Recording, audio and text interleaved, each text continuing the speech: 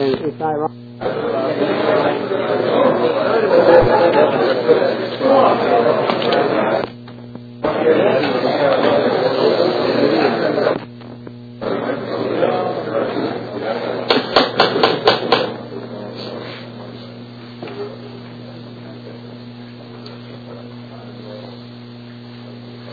I was asked by a couple of people last night if I would be a little more net today, and so I thought I'd just give you the verses and sit down.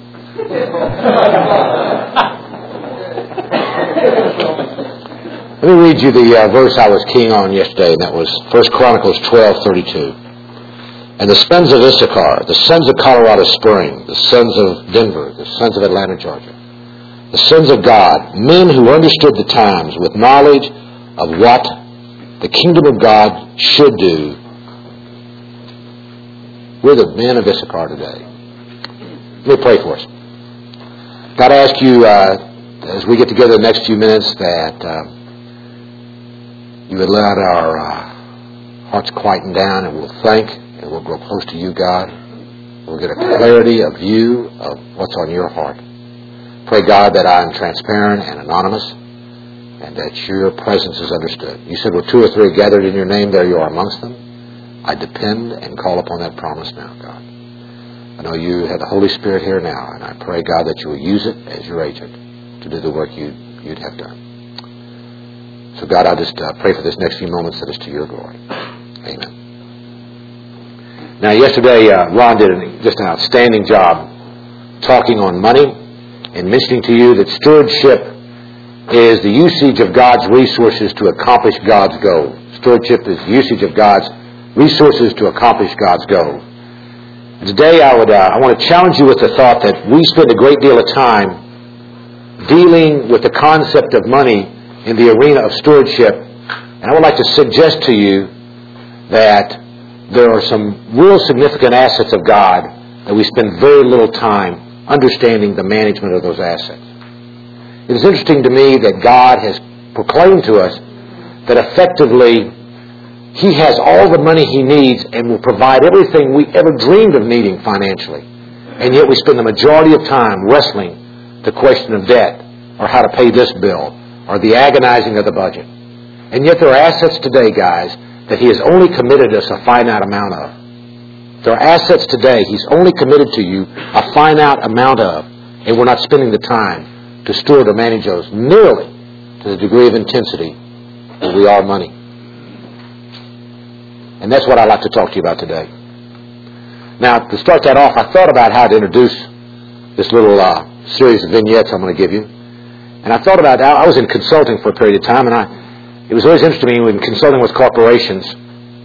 What are the areas that why companies are successful and why are company failures? What are some things that really move companies around? Let me say to you that there are probably, though there are many more, I'm sure, let me name you 3 that I always look for when I went into a company. As I was doing consulting with a company, there was 3 things that 3 classic errors a company would tend to make that would tend to put them out of business or hurt them. The first one is the company did not know what business they were in. And as you would begin to review it with the company, it became clear they really didn't grasp what business they were in. Now, the classic study, if you are familiar with it, was done in Harvard about the railroad industry. And they were reviewing the railroad industry. Why did the railroad industry, this giant, this mammoth with all the money and the resources of people, why did it literally miss the turn and not make it into the 20th century more effectively than it did? And the conclusion was that the railroad industry decided it was in the railroad business and forgot that it was in the transportation industry. It did not know what business it was in. And so consequently, it missed its opportunities. Second reason is the fact that because of poor management or poor decisions or unfortunate decisions or whatever it is, we tend to use our assets to cover, our good assets, to cover up for our mistakes. And we bleed the power of our good assets in offsetting our mistakes. That is the problem right now today with Bank of America. If you evaluate the Bank of America dilemma, it is the issue because of a number of bad investments. It's bleeding the power of its good investments just to try to break even with its bad investments, its bad loans. And it's choking off one of the most powerful banks in the world. The bank is in trouble. And it is using its good assets just to simply offset its bad assets, its bad decisions. The third thing is, as I look for in a company, is the fact that the company did not know really what their assets are. They misunderstand what their assets are. I know I work for a company, in our small company, one of the major mistakes we made was the president became totally convinced, this was the company that I owned a part of, the chairman of the board became totally convinced the measurement of success was the rate of hiring. That's a true statement. I cannot tell you the number of battles we did on that issue. The next great asset was the amount of research projects going on. Never a discussion of the customer base as an asset. Never a discussion of the employee base being as an asset. We missed the whole concept of what the major assets of our life are. I will say to you that there's a great parallel of those into our own life, our own personal life. And that we fumble and foul up the assets God's given us along a lot of those same lines. Now, I'm not going to draw the parallels from there to what I'm getting ready to talk to you on, but there's very strong parallels and it's very easy to see. But I just want to say to you that in business there's some very twin lines that you look at on why companies get in trouble. Now, the first asset I would like to talk to you about that God gives us and gives us only a finite amount of is time.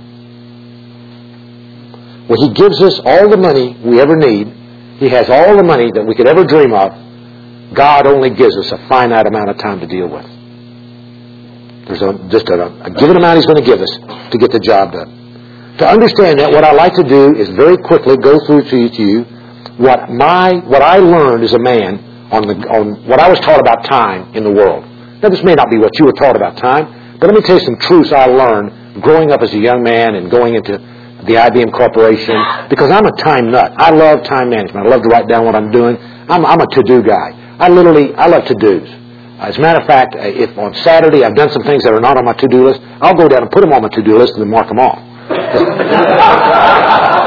Is anybody guilty of that? Oh yeah. That's right. Now we're down where it counts now, guys. That's right. That's something important. I love a marked up to-do list. And I used to really study time. And let me tell you some truth. I'm just going to tell you what I learned about time. First is, time definitely equals achievement, dollars, and results. I was taught that. Time equals that. The appropriation and the usage of time will equal achievement, will equal dollars, and equal results in my life. That's clearly a truth I've been taught. Read book after book that is a reality. From that, then I can conclude that I know also that success is directly related or proportionally related to achievement, dollars, and results in my life. Consequently, I can conclude without any trouble that success is purely a matter of time usage. Now, if any of you study time books, that's what they'll tell you.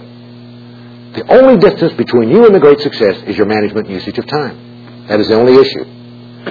Now, they also say that therefore, if this is true, for me to be a great success, all I must do is prioritize my time. That's all I must do. If there is something I don't have time for, hire it done, eject it, or rationalize it away. Therefore, as I prioritize my time, the problem I get in, tracing it against success, I find these little residual pockets of things I don't get done. So what I do is, because I am such an outstanding businessman, making all that money, I therefore hire that done, or throw it out, or rationalize it really doesn't need to be done anyway. Right? Right. That's how I handle my time, no doubt about it. And by the way, that's how I'm taught. Whatever I want to get, gain, or experience, all I have to do for is plan for it, pursue it, and persist in getting after it, and I'll have it when I want it. 6 rules of time I was taught. Anything I want in life, when I want it, all I've got to do is plan for it, pursue it, and persist in that pursuit, and it's mine.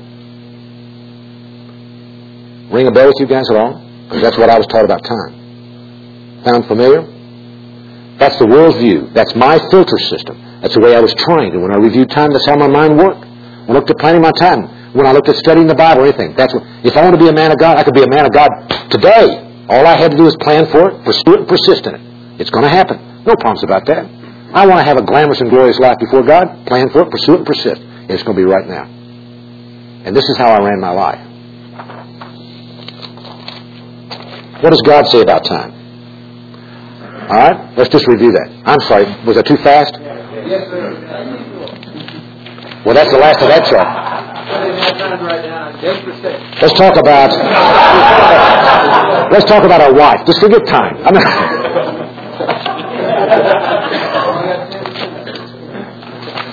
What do we want to do? You may just leave these with you and you copy them. Well, let's do this. Let me just go through them. Don't worry about taking notes. And I'll just leave these are with you. And these are very expensive, but I'll leave them with you. And notice they're hand engraved. And what I want you to do is, if you disagree, let's don't wait till the end. I want you to challenge me right where I am. Will you do that? I mean that seriously. But that's what I really believe the world taught me. And that's how I ran my lifetime was. And please don't worry about taking notes. Now, what you might want to do is write maybe a couple of the salient points down. What does God say about time? Now, when I begin to say, okay, God, I'm serious, and I want to be what is on your mind, let me understand your mind, and that will become my filter. I'll let that become my filter. I will then screen the issues of my life along that filter. What do you say? And he said, God said, well, Gail, first, it's finite. It isn't infinite. It is not to be squandered. It is not a product you can just race away. In fact, the effective use of time, I have two objectives for it. One of them is that you can present to me a heart of wisdom, Psalms 90:12, and it'll keep you from the days of evil. But God, time is success by achievement, dollars and results. He said, no, that's not it. I want you to present to me a heart of wisdom, and it will keep you from days of evil if you will plan your time. That's my objective of an effective use of time. And he says, there is, and there always will be a time for everything in God's timing. Not when I want it, but when God wants me to have it. There is a time and a place for everything. I don't need to be married when I'm 12 years of age. I don't need to have my first car when I'm 8 years of age. I may lust after that, but there's a time for everything. Ecclesiastes. A good illustration of that, and I've used it in a number of talks, and I know other guys have, is Jacob. God commits to Jacob that you are going to be the man with the inheritance. Jacob's mother intercedes and manipulates Isaac to get him the inheritance, right? Fakes out Isaac, so Isaac will bless Jacob. Is that when he gets the inheritance? And your answer is no. When does he get it? 20 years later at Bethel. In God's timing, you will experience everything that you need to experience. To rush it, to push it, is not effective use of time. We're not taught that. We are taught, you want it, go get it. It's yours. Plan for it, pursue and persist, and you got it. God says, no way, Jose. In my time, you will have it. There's not enough time to do everything I want to do or I think is necessary, but there is enough time to do all God has in mind for me to do to fulfill my purpose. It is not an issue of simple priorities. In my life today, at 48 years of age, I am fully convinced I do not have enough time to do what I think is necessary to be done. I cannot do it. And guys, as I looked into your eyes last night, and some of you came up to me, you can't either. Now I got a choice. I eject, or I say I'll live it in faith and know that God's in the business product. And that's God's problem. I will just do the best I can. And I'll be about doing what God would have me do, and the rest is up to Him. Which means, in conclusion, you're out of control. Therefore, the issue is sense of balance. The issue is not total product. The issue is not achievement. The issue is not dollars in the use of time. It is balance. As God has called me to execute on a balance, the job is for me to be doing what God has asked me to do with my wife and my kids and my job and my parents and ministry and the job. That's what God's asked me to do. Balance. How it blends and holds together, the product of it is God's responsibility. And the greatest illustration of that is your children. I got a 20-year-old boy. And right now, my son is on the path of quit being a Christian and becoming a man of God. He's starting to become a man of God. I would like to give you 8 great lessons on how to raise a child. And I want you to know there is only one, and that's faith and prayer. Because I want to tell you guys, I failed that kid. I didn't do a whole bunch of right things. I gave my heart to it, but I look down and I see tons of mistakes I made with it. Tons. I gave him enough evidence to fail. He could take some of the things I taught him and literally blow himself away because I just didn't do it right. That's the long and the short of it. God is turning something in his life. I gave him the part I knew how to do, but I want to know it's deficient. It's not capable of stretching everything I need to, and touch everything I need to touch. The issue was for me the sense of balance. I must understand that God is in control of the product. Therefore, time does not equal achievement, dollar, and results. Be content. Wait on God. If you're in a hurry, pray.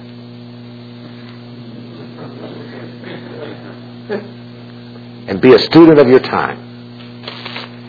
What do I mean by that? Study who you are in your time. Dave Wilder, a friend of mine, is up here with Atlanta. About a year ago, he really tipped me off to something that really helped me.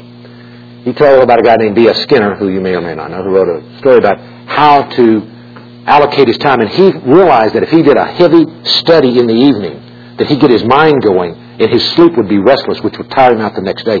And so he made an apportionment of time that he never did heavy study in the evening. His heaviest study was early in the morning.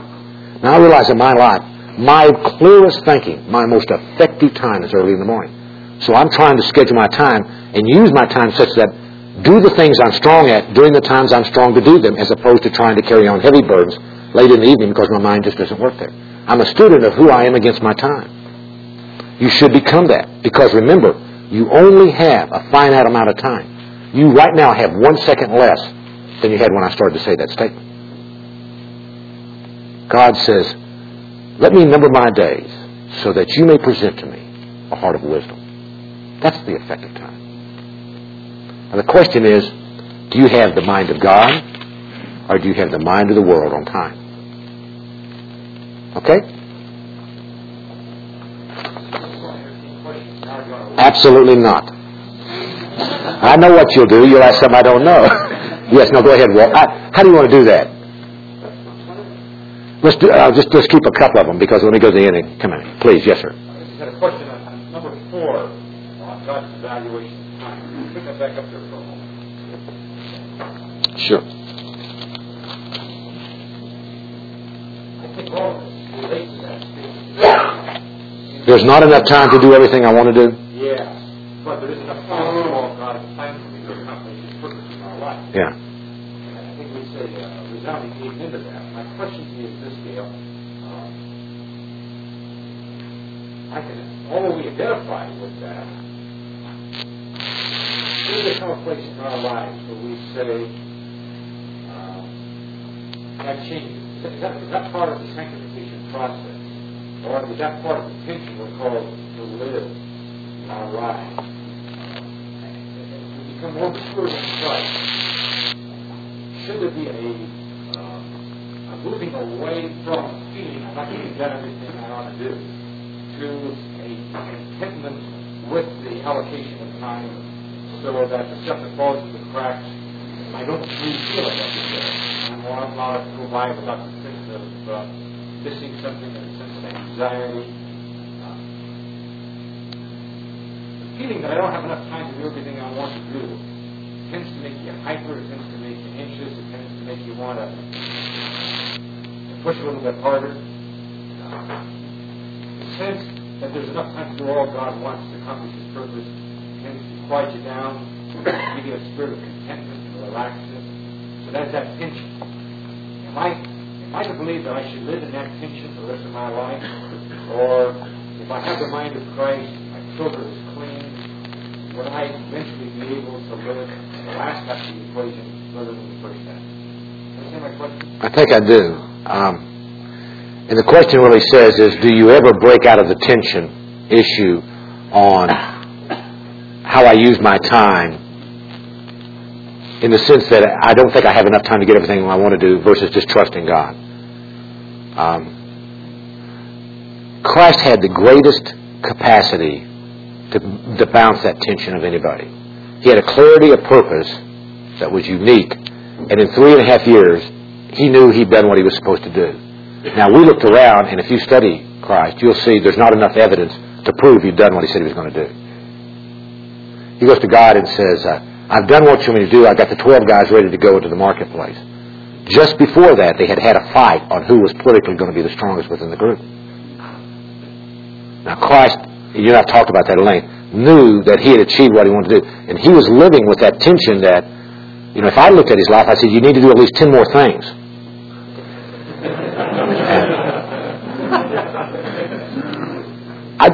I don't know how to answer your question. Let me say first, my conclusion is I will live in that tension to the day I die.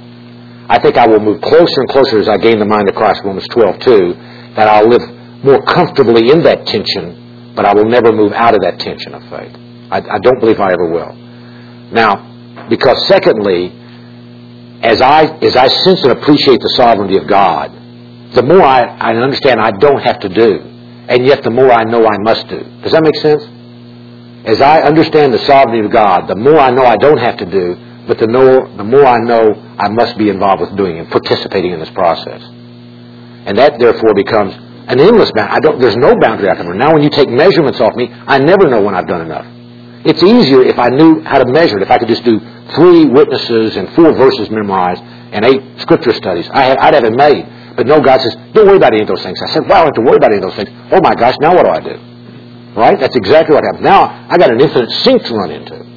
And I think the rest of my maturing process is beginning to willing to stay in the context of the process, to participate as opposed to jumping out. And of the kings that fell out, I'm thinking of this answer as we go along, as the kings that fell out, most of them became anxious about the ability to handle their responsibilities, and they jumped ship and made bad alliances later in their life, and that's what queered it with God.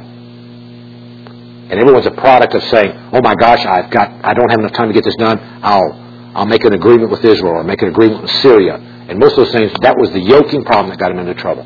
They got to the end and just said, I've got to go faster instead of just growing into the maturing process. Now, I don't know if I answered your question, but I think that we'll live in that tension to the day we die. I don't think we'll ever come out of that tension. Any other comment? Any other further? I wait for the morning. It's more on my do list. And I'm going to get done with the day. My problem, I don't know which of those really comes from God and which of them don't. And I don't think you ever will know. But I think you continue to review, you continue to go before God with them and say, God, I don't know, but I'm giving it the best shot I know how. I'm going on to the next day, let's go. But there is never enough time because my only options are to eject or start jettison the stuff off the side of the ship. That's the only other things I know how to do. I can hire it done, I can eject it or rationalize it away. And I can't figure out how to hire being a father away to somebody else, so we're trying to do it in America. I get the lawn done. I got that much work away. That's my son, and he's growing up on me. It really makes me mad. My lawn, I'm going to be in trouble with my lawn.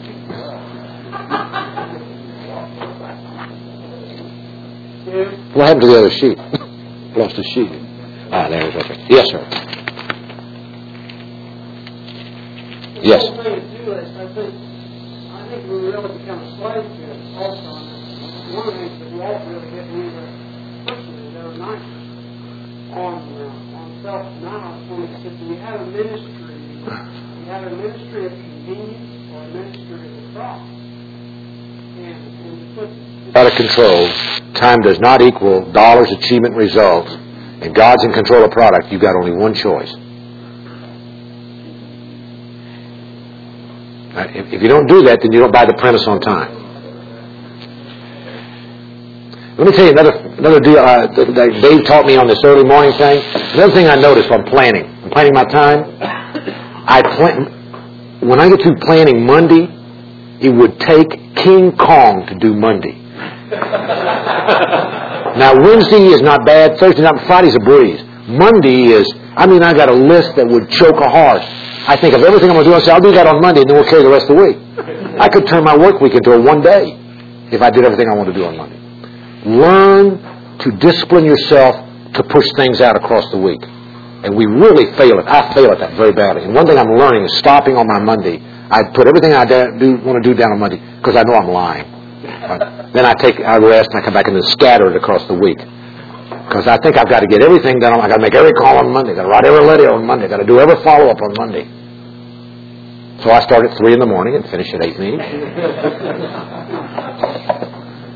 Why did I talk about time, guys?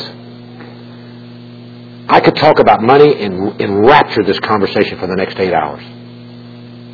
But how many times have you discussed what is God's view of time? And that's a finite asset He's given you. Finite asset. Let me tell you another finite asset God has given us.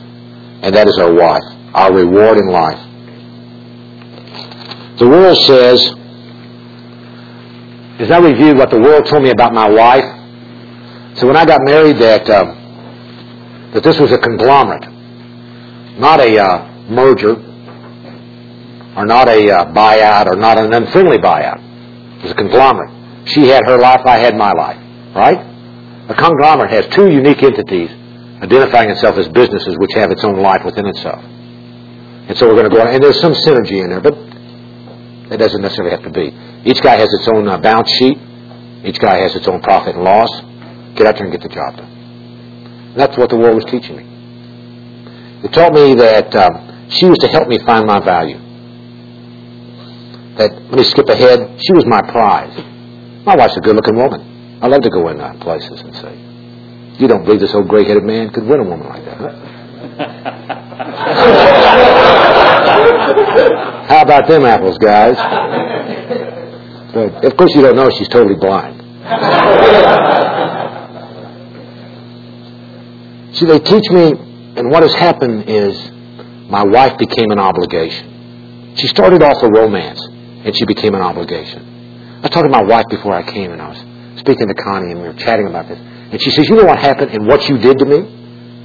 She said, you begin to think of me as one of the children.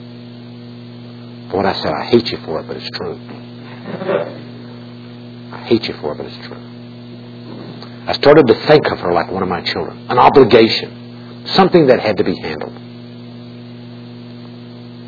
In this room today, there are guys who have had marriage problems and are out of them. Guys in marriage problems and guys on their way to marriage problems. Because of your view of your wife. I'm telling you, in the 40s, that's a high-risk area. And one of the major areas that gets jettisoned is the wife, guys.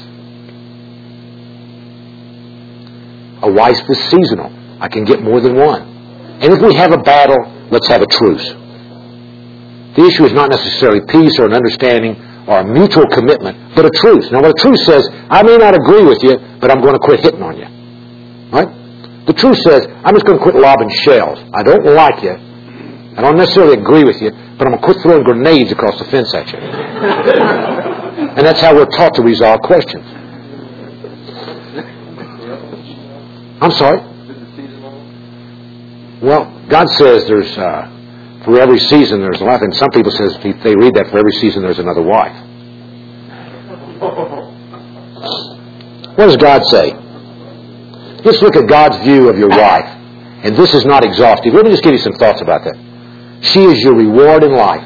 Ecclesiastes 9:9. Guys, it ain't going to get no better. If you don't like your wife, that's it. Now, if I understood that's my reward in life, it's a pretty good chance I ought to invest in it. Because that's where the ponies are going to come back. It ain't the stock market. It ain't a real estate deal. It's your wife. Ecclesiastes 9:9. God says she's your completer. She ain't my alter ego. She isn't somebody just to make me feel good. She ain't my sex convenience. She is my completer. Now, it's hard for me to admit, but I got a dog deficiencies. I got holes in this capability. And it used to bug me that Connie was different and didn't always applaud my genius. But praise God, she's the kind of person she is. Otherwise, I would have taken the airplane straight into the side of the mountain. I don't know about you guys, but I would have wrecked her good.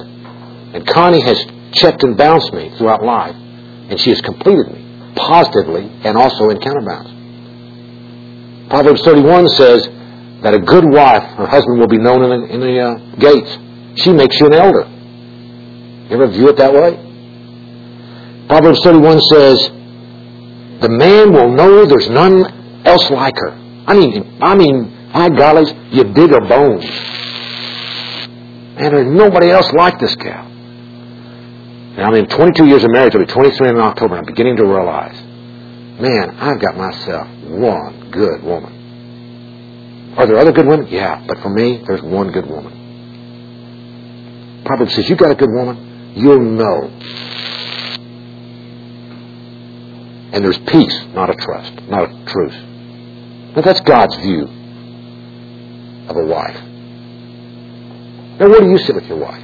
Just take your own assessment. Is it a conglomeration? Is she there just to help me find my value, or does she complete me? Is it an obligation? Do I view her like my children? Is something I got to earn the money to keep the thing going? Is she my prize? Is it potentially seasonal? Do I really get to understand the issues? Let me give you 3 things to think on. Principles about your marriage. And I am not giving you a course on marriage. Just 3 things. Are you investing in your wife? Are you spending her? Guys, today, I'm 48 years of age, and my wife and I are in the autumn of our life. We are living a great life. You know why? Because the preceding 10 years we invested in each other. We're living off that investment today and preparing for the winter of our life. Are you spending what you've already built up? Or are you investing for the future? If you're not investing, what's going to happen is you're going to reap the harvest of what you've done this 10 years. You will live the next 5 years as you invested today. That's true of your relationship to God. That's true of your relationship to your children. And that's true of your relationship to your wife. And if you're not investing in your wife, you will reap the harvest in 5 to 10 years. And you can blame everything you want to blame, but the truth of the matter is you spent her, you didn't invest in her. And you're talking to a guy that's committed to sin. Are you investing in your wife? Are you spending her? Be a student of your wife. How about that? I've talked to some guys that's gotten themselves in trouble with their wives. They've gotten to that good midlife crisis. They got to the high-risk area, and they found this little chick baby that made him feel a little bit better. They the gal said, "Boy, you're really wonderful." She hadn't smelled his dirty underwear. She hadn't taken out his dirty socks. She hadn't wiped up the kids for all those years. And she's, "Boy, you're the cutest thing that ever walked." And when they break, you know what? Every time I interview them, they say one thing to me. And Walt and I were talking about this last night. They said, "We just never had good communications." Or, "She never really did understand me." Or, "It just wasn't never really right." Well, I want to tell you today, there's evidence in my marriage today that if it broke, I could harp on it and say, "Well, there was those moments when Connie and I just didn't communicate." Yeah, there's those negatives in my life. But the issue is to focus on the positive and the greatness that woman is bringing into your life. Well, I just praise God my wife didn't dwell on my negatives. It'd take her a little bit of time, like the next 10, 20, 30 years to get through. But the issue is become a student of your wife. Begin to understand this tremendous asset God has given to you. Begin to focus on the asset. Invest on the asset. You know what was one reason the businesses went out of business? They didn't understand what their assets were. And that's exactly what guys are doing. I run around with all the time. She just doesn't understand me. Bull. She understands you better than you want her to understand you.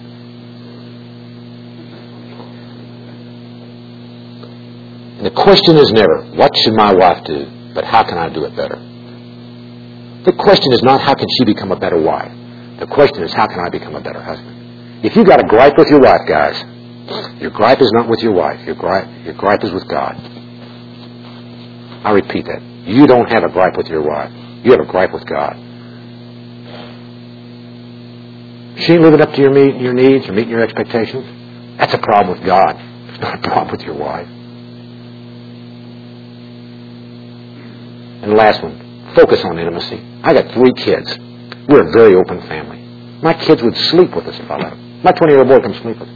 When in the middle of the night they come in, open and turn the lights, sit down and talk to us. It's very hard to be intimate with my wife. It's unbelievable. Now, we want an open family. But I got to nail the door shut. They hear me hammering the door at night. I'm going to be intimate with my wife. Bolt locks. The older you get, the harder it is to be intimate. She wants it, you need it. She wants it, you need it. She wants it, you need it.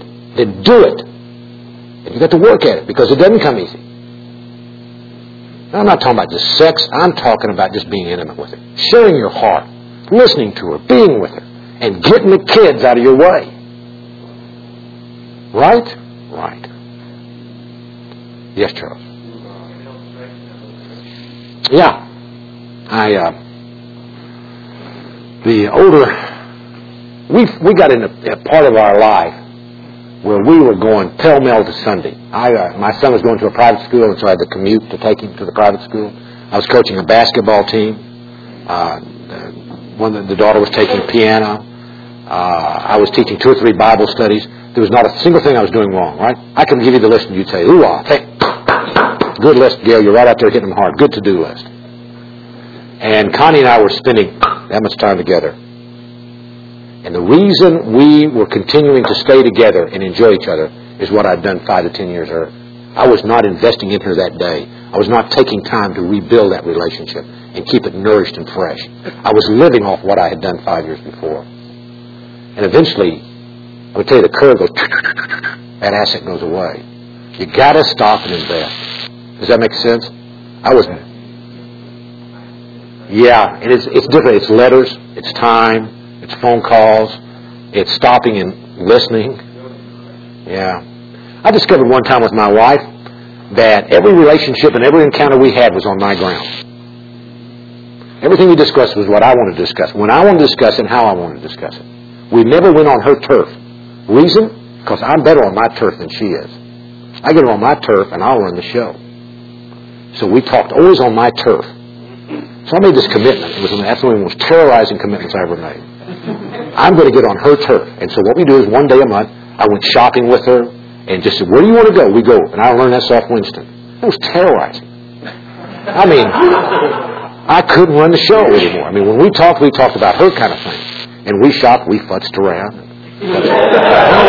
That's good.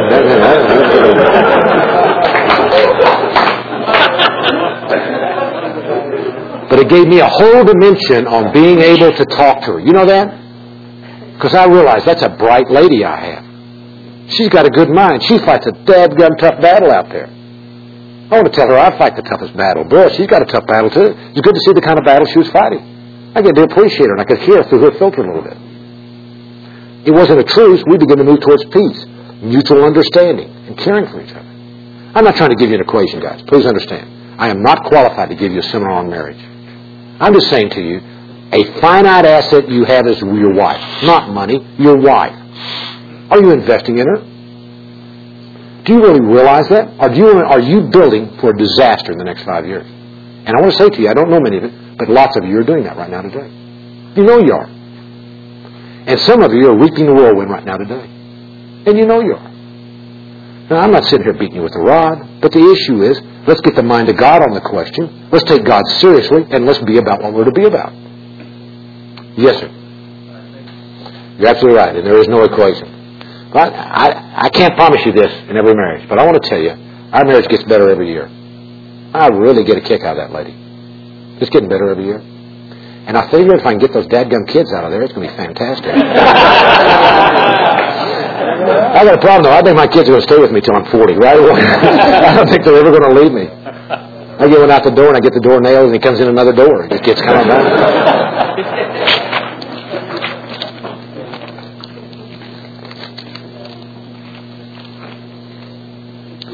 Another asset God gives you is purpose in your life.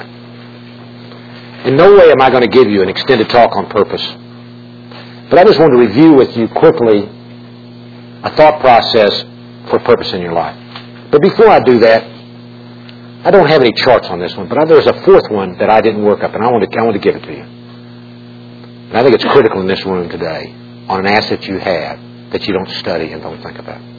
And that God's only given you a finite amount. He gave you a finite amount of time. He gave you a finite asset in your wife. And He gives you a finite asset in your parents.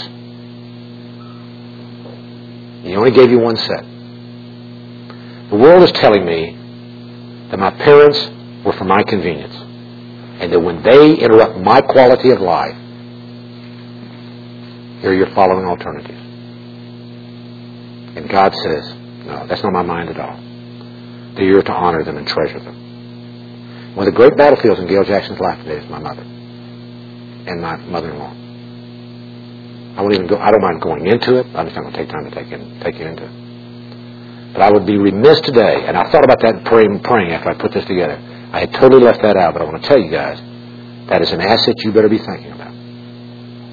It's finite. Take 1/10 the time you think about money is to think about your parents. And what are you going to do about it? I want to say to you, as you get older, the responsibility goes up with your parents. If I was to chart it, and I don't have a pencil, let me just show you. Let me show you something. I'll do one thing on parents. Here's my dad, and when I was a kid, we had a relationship because he let it happen. Right? Just because he said, I'll tolerate you. You give me dirty diapers, and you throw up, and you eat my food, you little rugrat, and you tear down things, and you embarrass me. You're really bad news, but I'm going to take care of you. And so we love them. And boy, there ain't nothing going in their favor other than they got a warm little body every now and then. They goo a little bit. And they get older and older, and eventually you grow up in the situation where the relationship becomes an equal relationship. Right? Now all of a sudden, we're mutually responsible for the relationship. And one of the things I start doing when my kids get 15 years of age is begin to preach to them that the relationship is much your responsibility as mine. You begin to act that way. You begin to be concerned how I respond to things, just not how you respond to things. Are you with me? Begin to try to teach them that. Because when they get up in here, that's when we begin to get on mutual. Well, what happens is, guys, you know the arrows go both ways. Eventually, relationship exists only because you let it exist. A total role reversal. Now, here's where we usually say, forget it. I got too many other responsibilities. I don't need to do it. And appearance is one of the things you'll jettison in your midlife. And I want to assure you, that isn't God's mind. Number 4 asset, purpose.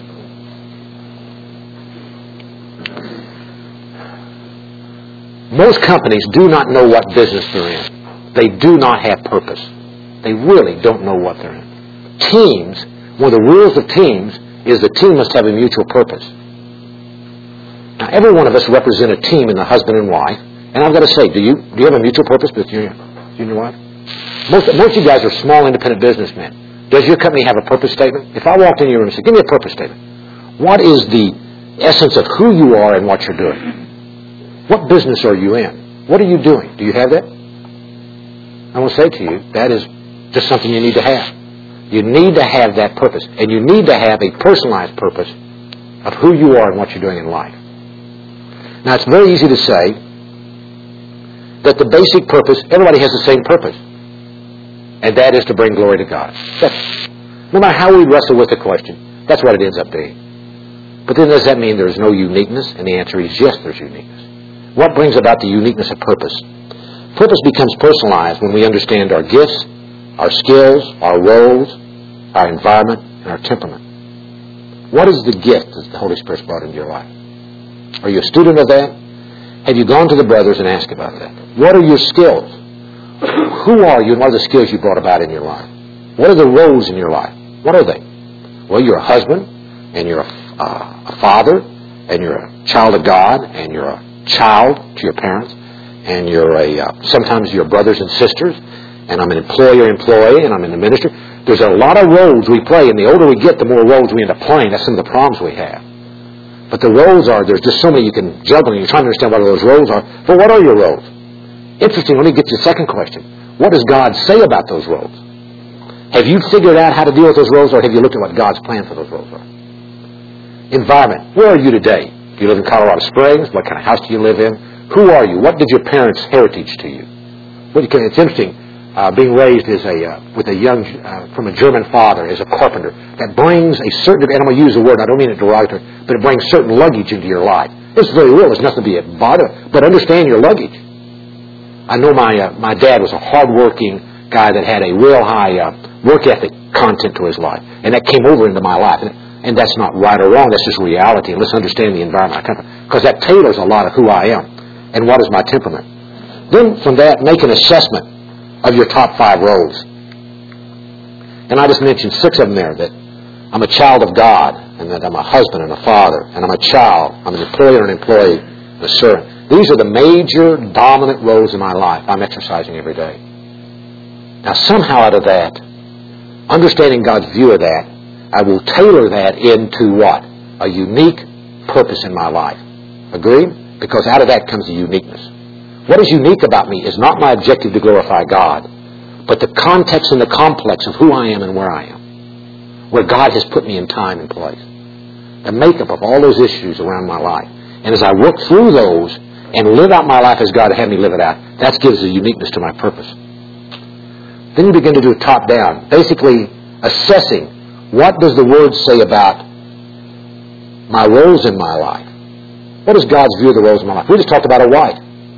Do you understand God's view of work? Do you understand God's view of what He wants you to be as a child of God? Do you understand God's view of your parents? Do you understand God's view of your children?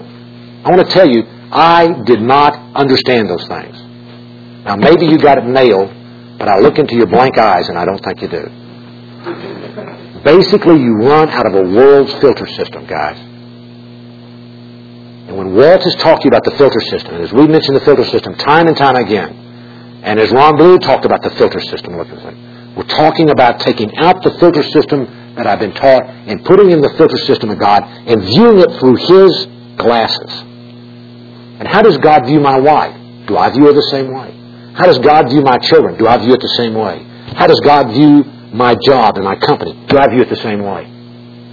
Now, I encourage you to take a verse that encapsulates your feeling on every one of those roles and take them out of the Bible and begin to focus on those as the purpose of each one of those roles.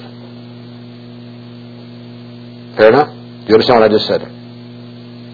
Your biggest deal is the assessment of where you are is understanding God's filter on that as opposed to the world's filter. Secondly, assess where I am today. If that's what God wants me to be, if that's where I want to move, where am I today? Do I really grasp that's what God would have me do? Maybe I don't. And if I don't, then I got to assess what do I do to move in the direction that God would have me move, one step at a time. Now, no one thing is a one-step move. It's a process. It's a continual changing. Romans 12:2. Do not let the world around you squeeze you into its own mold, but let God remold your mind from within that you may prove and practice God's plan for you is good, meets all of His demands, and moves towards the goal of true maturity. That's J.B. Phillips' version of that verse. Powerful rendition of that verse. That God's in the process of remolding our mind from within so that when we go to heaven, we're going to look Jesus in the eye and we're going to understand where He's coming from because we have His mind. You see what I'm saying? That's the reason we're doing these things. So when I meet Jesus, I won't be a complete stranger. He says, oh, you're the guy that saved me. Oh, I don't know anything else about you, but I'm glad you saved me. Yes, sir. Amen.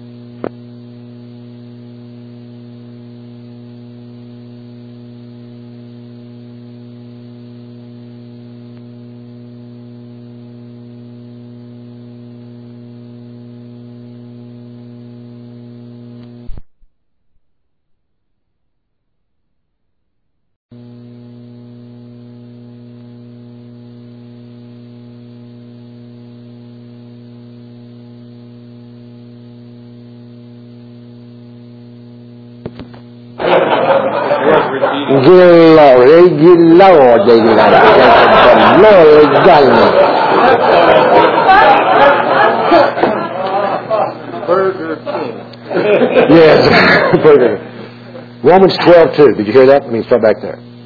Do not let the world around you squeeze you into its own mold, but let God remold your mind from within, that you may prove and practice that God's plan for you is good, meets all of His demands, and moves towards the goal of true maturity. The reason we're in the business of obeying the Word, the reason we're in the business of becoming men of God, one of the major objectives is to get the mind of Christ, so that when I meet Christ in heaven, I will meet Him and understand where He's coming from because I have and share His mind. I've been in the process of preparing for that. What's Psalm 90 verse 12 say?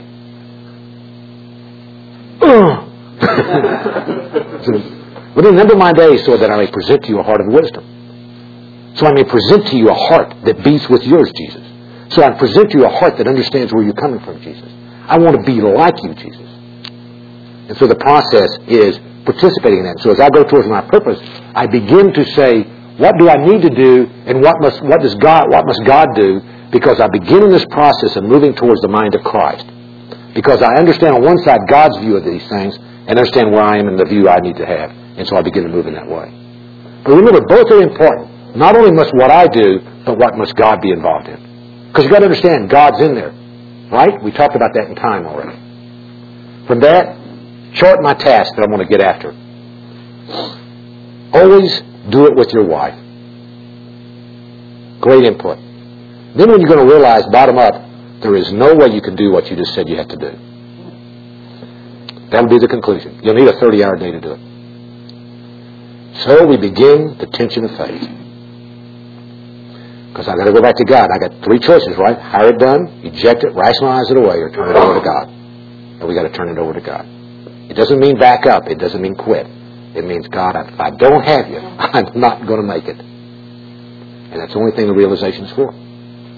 Are you guys that live with purpose by association? Are you guys that live with purpose by emulation? Are you guys that have a personal purpose?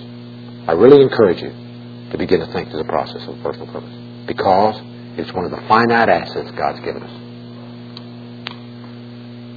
When Winston and I talked about this talk, I told Winston that the reason I actually asked to give this talk, and the reason I wanted to give this talk is, you had before you today, you had before you yesterday, one of the probably one of the best nationally known men in the area of finances and God's feelings about it. I have tremendous respect for Ron Blue and what he's done. I'm not here trying to flatter Ron, but you had the opportunity to do it, and that's a major asset.